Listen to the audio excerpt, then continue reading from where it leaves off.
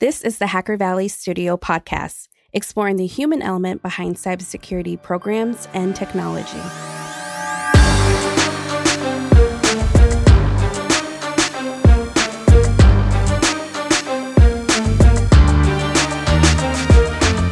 Did you know that over 85% of cybersecurity breaches happen due to human error?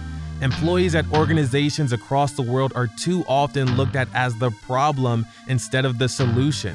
The Living Security Human Risk Management Platform leverages behavioral science, gamification, and a Hollywood-style production to provide training that is 16 times more effective than its competitors. Living Security can help your organization turn your biggest asset, your people, into your best defense against cybersecurity breaches. Check out Living Security by visiting livingsecurity.com to learn more. Thank you, Living Security, for sponsoring this episode. We are glad to have you back here again at the Hacker Valley Studio podcast. And in this episode, Chris and I step out of our comfort zone a bit and speak about nanotechnology to an award-winning scientist and pharmacist. This episode, we speak to Dr. Bahija Raimi Abraham. Dr. Bahija is a pharmacist and lecturer at King's College London, and she shares wisdom and insight on nanotechnology in medicine and how to level up in academia. We're sure you'll enjoy this episode, so without further ado, let's jump right into it. What's going on, everybody? You are in the Hacker Valley Studio with your hosts, Ron and Chris. Yes, sir. Welcome back to the show.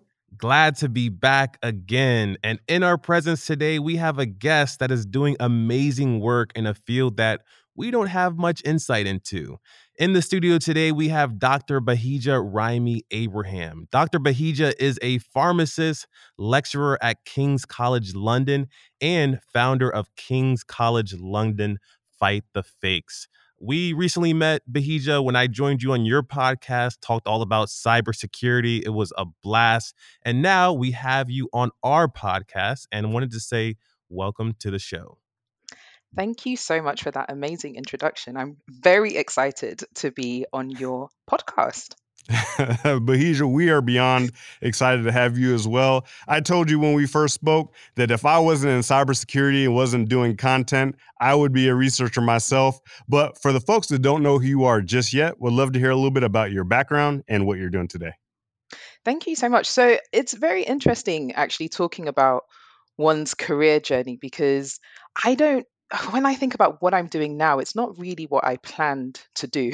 I actually wanted to be an actress when I was younger. I had dreams of being on stage. That sort of happened, but hasn't really. You haven't seen me. You haven't seen me in any film, so clearly, actually, you might have. I was an extra in Skyfall, so you may have seen me. But no way. Yeah, I was in the tube scene. I'll explain how that randomly happened. But as mentioned, yeah, I started my career as a pharmacist. And so I mainly did my practice in community and hospital pharmacy in the UK. And then I went on to do a PhD in an area of pharmacy called pharmaceutics, which is essentially making things. It's called pharmaceutics, which is the science of dosage form design. And with that, and again, for me, everything that I've done has been based on what I've been interested in. So I was quite interested in research, but really the fact that you can be innovative, you can be creative in science.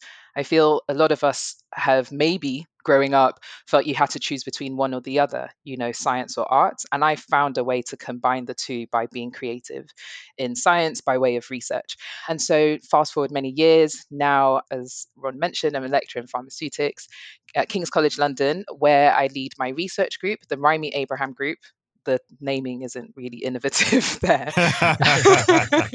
But essentially, in a sort of broad way, we are very focused on solving pharmaceutical challenges in aging and global health, with a particular focus on infections.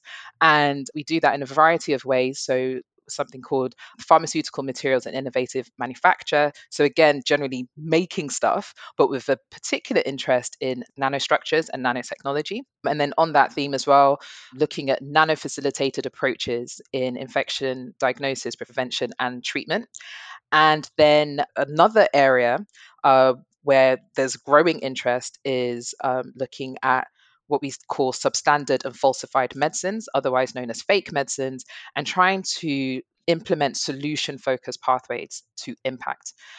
So that's a very broad overview of what I've been up to. So you said a few things that have triggered me: nanotechnology, fake medicines, being a lifelong learner through research and creativity. I guess the best place to start is looking at your past, looking at the fact that you've always been a creative. And even to this day, you're such a creative. You do a lot of writing. You host a podcast called Monday Science Podcast. Definitely check it out for everyone. And you're doing all of these other things that really go beyond just the research. Where do you think that started, and how do you think you got into being a creative? What was the start there in your life?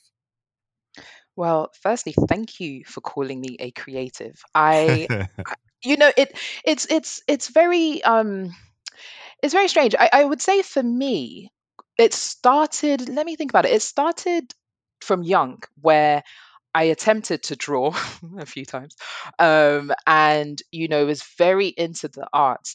I don't know if it's the same for you guys, but at 11 is when you start secondary school, and then you have different stages of quote unquote important exams. So there's GCSEs, which occur around 16. That's your big exams, but you have to make a choice around 13 as to what you want to study. And then there's also A levels, which occurs after the GCSE, so from 17 to about 18. And those subjects is where you sort of you refine, you focus, because those subjects are going to build a foundation of whatever you want to do at university. And so when I was in that GCSE stage, so that 16-year old, 13 to 16 years old, I was very interested in English, speaking, listening, writing. And when it came to making a decision about what I wanted to do at university, what I wanted to study, I wanted to be an actress, as I mentioned. And I remember having a discussion with my mum. And I'd also, aside from enjoying the arts, I also was quite good and enjoyed sciences as well, particularly chemistry. And, there was that thing of having to make this decision. And I remember my mum said to me, you can maybe study pharmacy first. Pharmacy is a good option because you can be your own boss afterwards. And then you can then have a foundation for if you do decide to be an actress. My mum had seen me act a few times, and I worry that she probably felt I wasn't a good actress. That's why she was trying to push me away from that. But that's a separate discussion.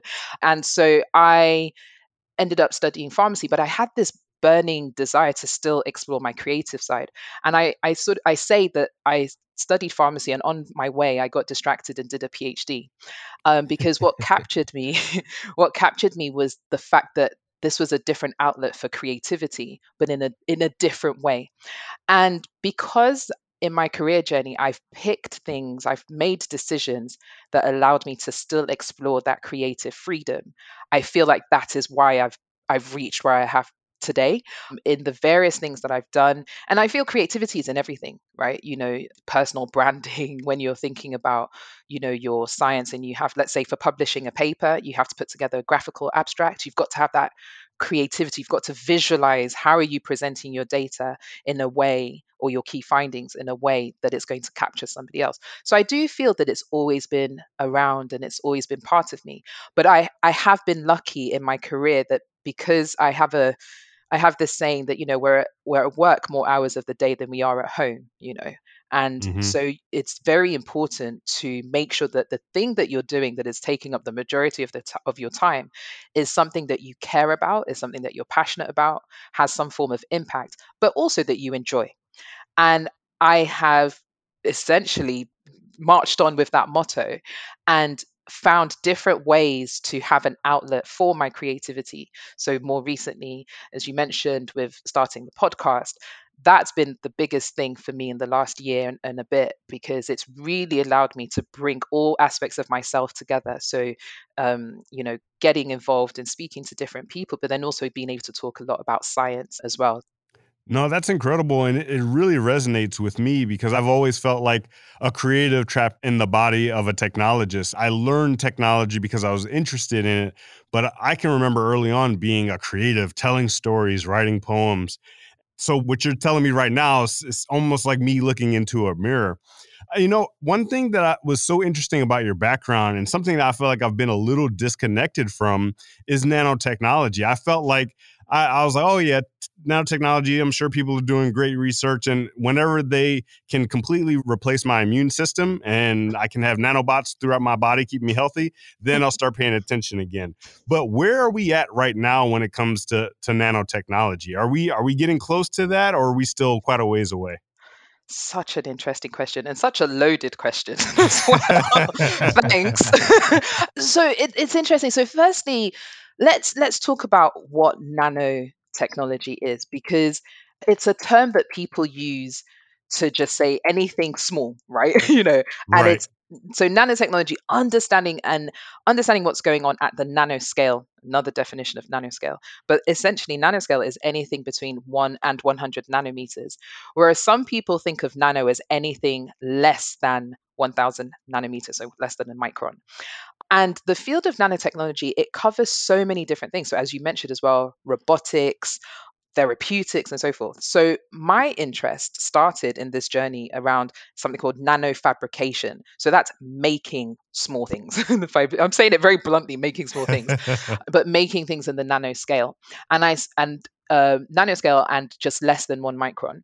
And I entered that area looking at nanofibers, which is an interesting area. So with nanofibers, they can be used in many different ways. So they can be used as drug delivery systems, they can be used in wound management, they can be used in textiles. And I think because of the broadness of the general area of nanotechnology, and then, as I've mentioned, nanofabrication, so making things, whether you're making nanofibers or nanoparticles, there's so much potential. And there are many people working in various different areas. And I feel that because there's more people, maybe about 10 years ago, there were a few people working in this space, but there are more people working in this space now. So we are getting closer.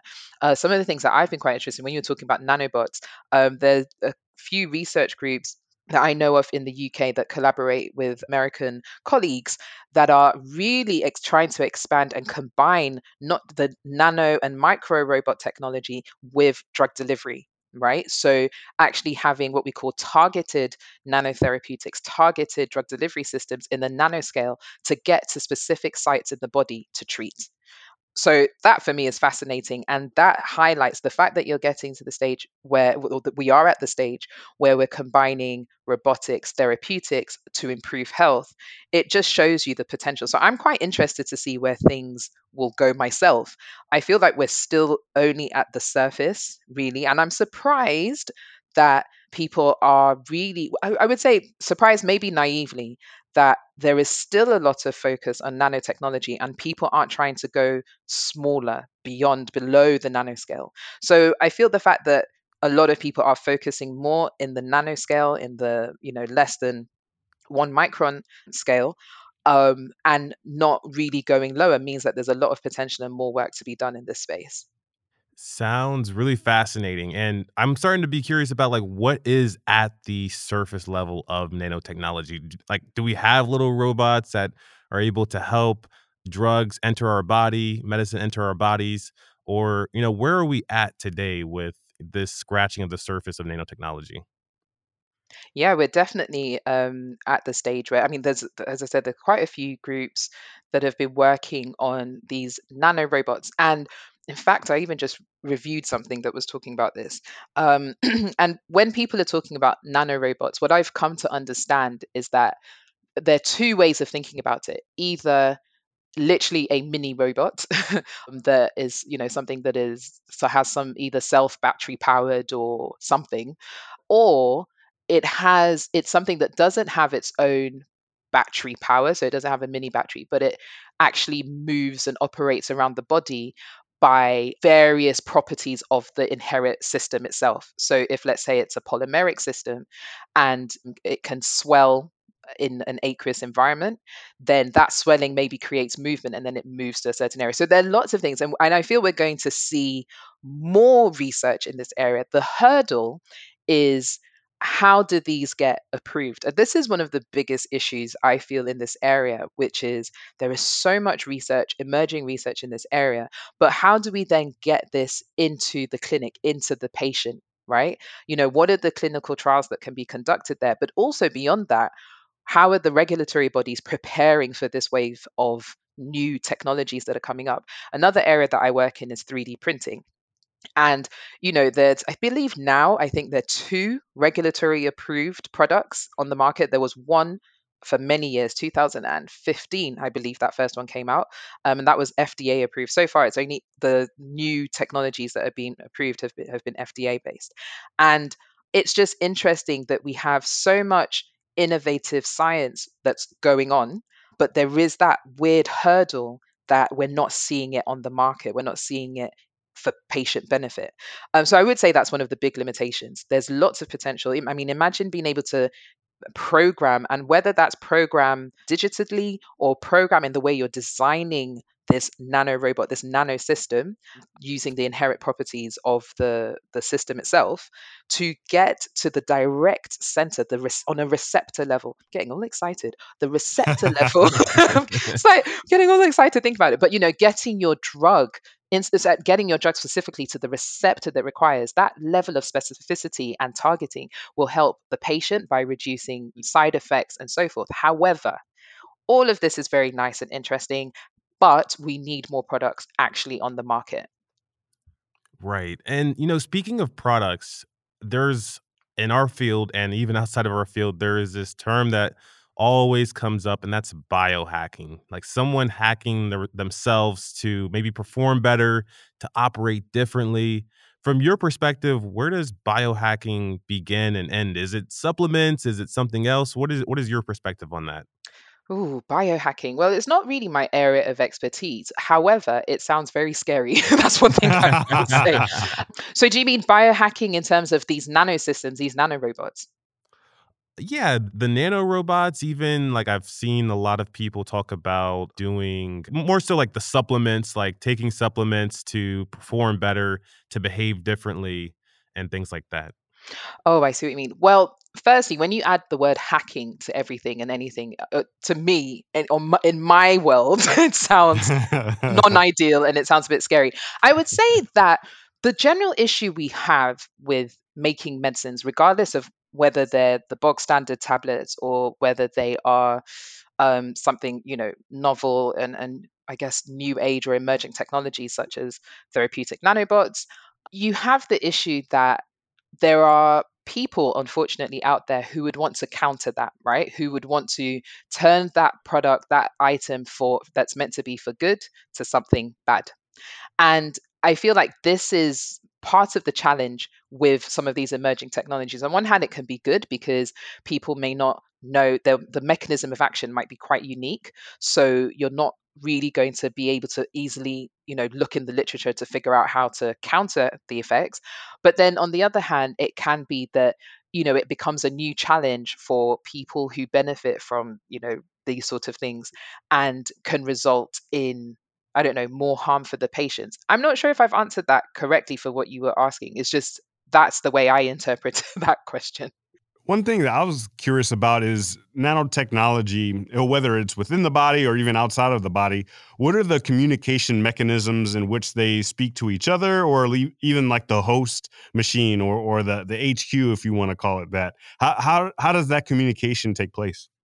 Oh, that's so interesting. So, in my case, the host HQ, I'm assuming that term is headquarters because Yes. yes, I was making sure because it's so interesting when you speak to people from different disciplines. Not that I know what HQ could mean to me. Actually, it could mean hydroxyquinoline. In my case, the host would be the human, right? The body, the human Right. body. And so the way in which, if you think about it, there's so many ways in which different parts of the systems in our body communicate, right? So they communicate on a receptor to the receptor level. They can communicate by way of, if it's like the neurons, synapses and things like that. So when it comes to nanotechnology and thinking of it from the therapeutic side of things, which is where my interests lie, and again, it's who's communicating with who. This is a very interesting question because are we assuming that the body, well, maybe the body in the disease state is sending some level of communication saying this is the area that is the problem, right? Because the Right. systems and the processes won't be working in the quote unquote right way, right? And you can have a situation where in the disease state, for example, maybe a certain protein or something is released, or the receptors are in a different shape, let's say, for example. So when you're creating your nanotherapeutics, you could then improve the targeting by adding what we call a ligand that would be able to connect and find its way to that specific receptor in the body where it's damaged or is an indicator of the body in a disease state. And so that's how things would generally work, because in my sort of interpretation from a therapeutic end, you would see the body as the host. So the messages that's being given out is just going to be there's something wrong, right? Right. And it would be our role as pharmaceutical scientists to then design this nanotherapeutic, this nanotechnology to target and to find its way. So, really, the communication comes from the body saying, I'm in distress, but then the technology, whatever we're developing, this therapeutic, needs to have an idea of what signals are being given out in that distress state, right? And so, this is where things like routes of administration come in. So, it could be that, let's say, it's somebody with cancer. There's a lot of work, nanotechnology and nanoparticles and so forth in cancer for two things, something called theranostics. Theranostics is when something can identify, so diagnosed something, so that's the gnostic part, and also provide therapy. So that's the thera part. And theranostics is a very interesting area because if you have a single molecule that gets into the patient's body, and it's usually nanoparticle, something called nanobubbles, magnetic particles. If it gets to the tumor, whatever the tumor is, and usually that could be because the nanoparticle has some level, as I mentioned, as some targeting, some receptor, it gets to the tumor. And then an imaging technique is used to say, oh, right, that's where that is, or it can be, MRI. And then from that, the nanotherapeutic has found the issue. It's highlighted it, so that can have two benefits. If, let's say, surgery is required, it's highlighted it to the surgeon or whoever, and then the surgeon or whoever knows where to remove that tumor. It's in cancers.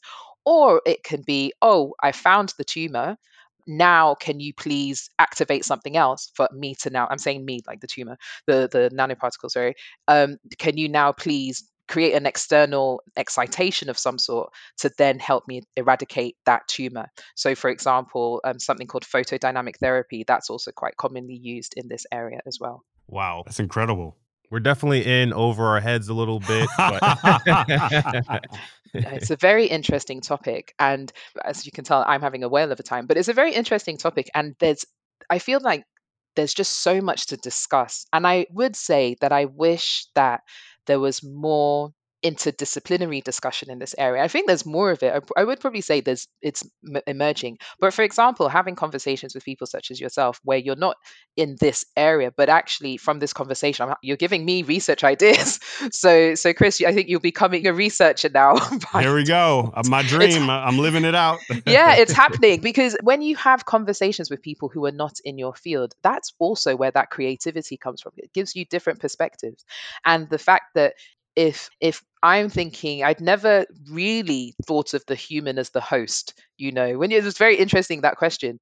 Now that you mention that, all of these interdisciplinary folks getting together, coming to conclusions, bringing different ways of thinking to these different problem sets. That's a perfect segue to talking about academia. Obviously, it wasn't in the cards for me, or at least not at this point in my life, but I feel like research is one of those things where you can get lost in that world and just discover things and really just be at the forefront of that possible adjacent.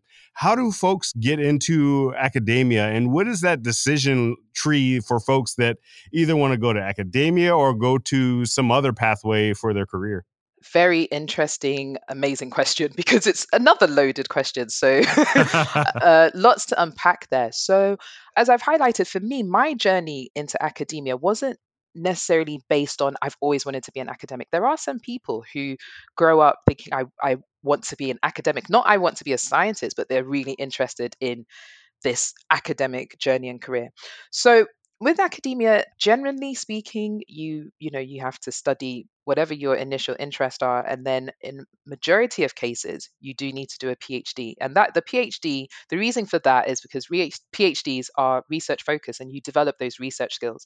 But also there are people who go into academia and do research and they don't have PhDs. They might go in, professional. So we have a lot of that with pharmacists, where they're pharmacists who are conducting clinical research based on those clinical expertise, but they haven't necessarily done a PhD. Being in academia and being a scientist, that's one thing I will highlight. It's a very lonely journey, and because everything does start and end with you. PhD is as you've got your research project. Yes, you have your supervisor who mentors you, but it starts and ends with you. Most cases, after the PhD, the person would go on to do a postdoc, so a postdoctoral researcher position. And again, that could be in academia, that could be in an industry setting. And on that journey, picking up more research skills and other transferable skills. Now, the question about the topic and the choice, the area of interest, yeah, that is very difficult. And some people feel that, oh, if they studied X degree, if they studied whatever subject in their undergrad, then that determines what they should do for their research if they want to stay in academia. It's not the case at all. I mean, I studied pharmacy. My PhD was looking at pulmonary drug delivery and trying to encapsulate plasmid DNA and with a bit of material science characterization. My postdoc was in nanofabrication. And then I also had a secondment at the European Medicines Agency, which was in a regulatory environment. And now I'm combining all those worlds. So I really feel that the main thing with a career in academia, a career in the research space, is firstly perseverance. You've got to be able to persevere through it all. You've got to have a passion. Now, passion not necessarily for I love academia, but there must be something that's driving you, right? What is that passion? So for me, my passion is, and my passion and hope is that with the work that I'm doing, I am going to save lives. So when I'm having a bad day, when a paper gets rejected, and I'm adding that in because that happened today, but rejection Oh, happens. Thank you. Rejection happens all the time. But what keeps me going is that perseverance, it's that passion. Yeah. And that passion also relates to the topic as well. And the beauty of academia and research, I would say, is there's no limit. It's global. You might need to collaborate with somebody on one end of the world, with another person on the other end of the world, because they're the experts in that area. And that's why I enjoy it, because I speak with people in many different time zones. I mean, this is through the podcast today, but many different time zones, many different experiences and so forth. But we're all coming together with some level of commonality to save lives. Like ultimately, that's what we want to do.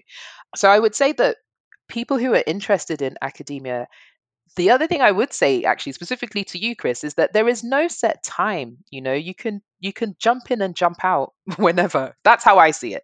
You don't have to. So there's other questions where people say, "Oh, if I do all my studies first and then go into academia, is that better than having a career and then coming into academia, at a later stage in one's life?" It doesn't matter at any point. Academia is there. It's always there.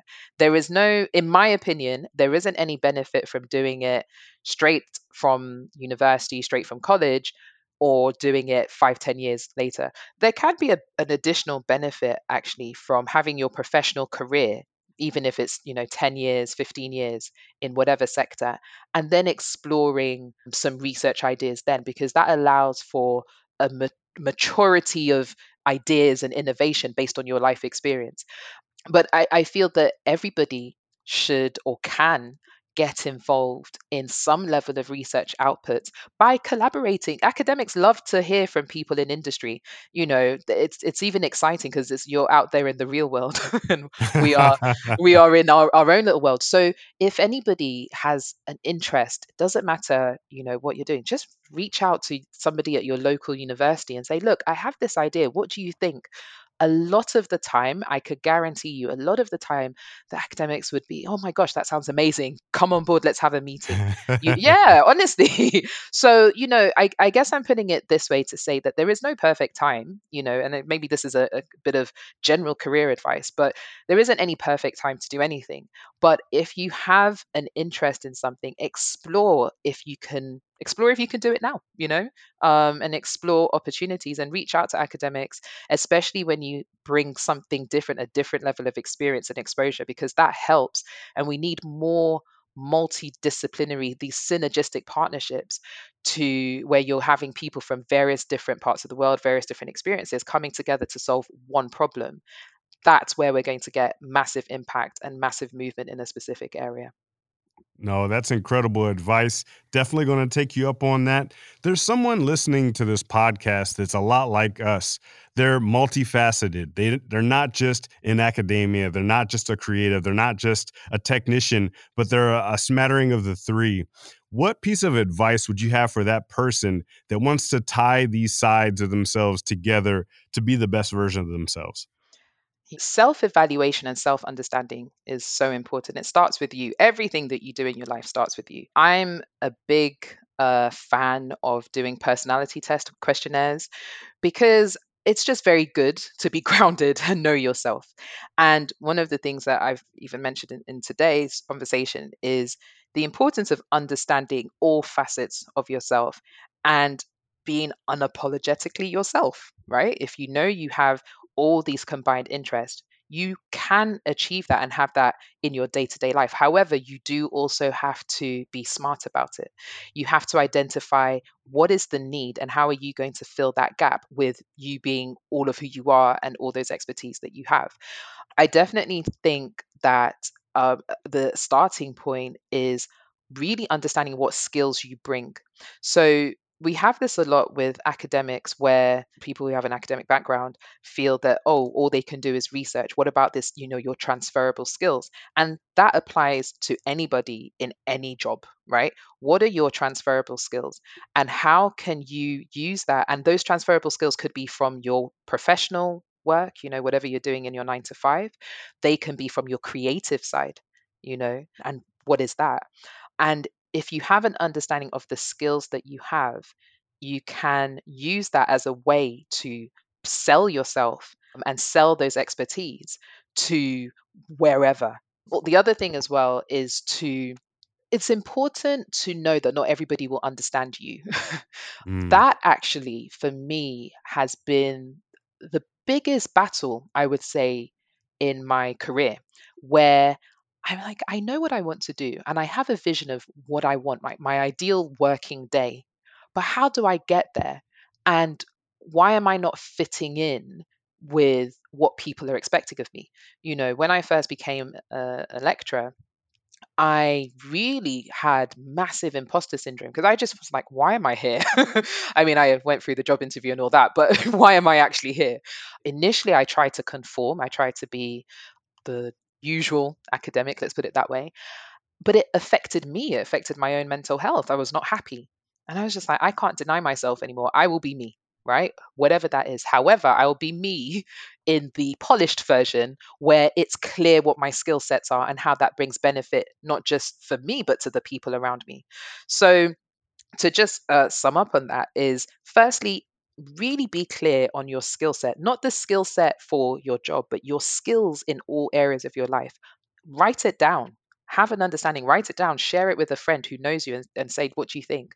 Get a mentor, right? I have mentors in that support me in all the different areas of my interests. And then from that, really just build your confidence to say, this is who I am, this is who I'm going to be, this is how I'm going to present myself. And then you work towards defining and creating your own space. Don't wait for people to give you the go ahead to say, yeah, you can do this. Create your own space. That's what I think. Wow. Much like nanotechnology, I feel like we're only scratching the surface in this conversation, but it was truly an honor, Bahija, to bring you onto the mics and have this great conversation. For the folks that want to stay up to date with you, all your research and everything that you're doing with your podcast, what are the best ways that people can stay up to date? Thank you for that. It's just easier to find me on my website, so www.bahijaraimiabraham.com, and that has links to everything there. Great. We will be sure to drop that in the show notes and have everyone check out your podcast and also stay up to date with all of your work. Dr. Bahija, thank you so much for joining us, and we'll see everyone next time. If you found value in this content, it would mean the world to us if you shared it on social media, sent it to a friend, or talked about it over coffee. Thank you.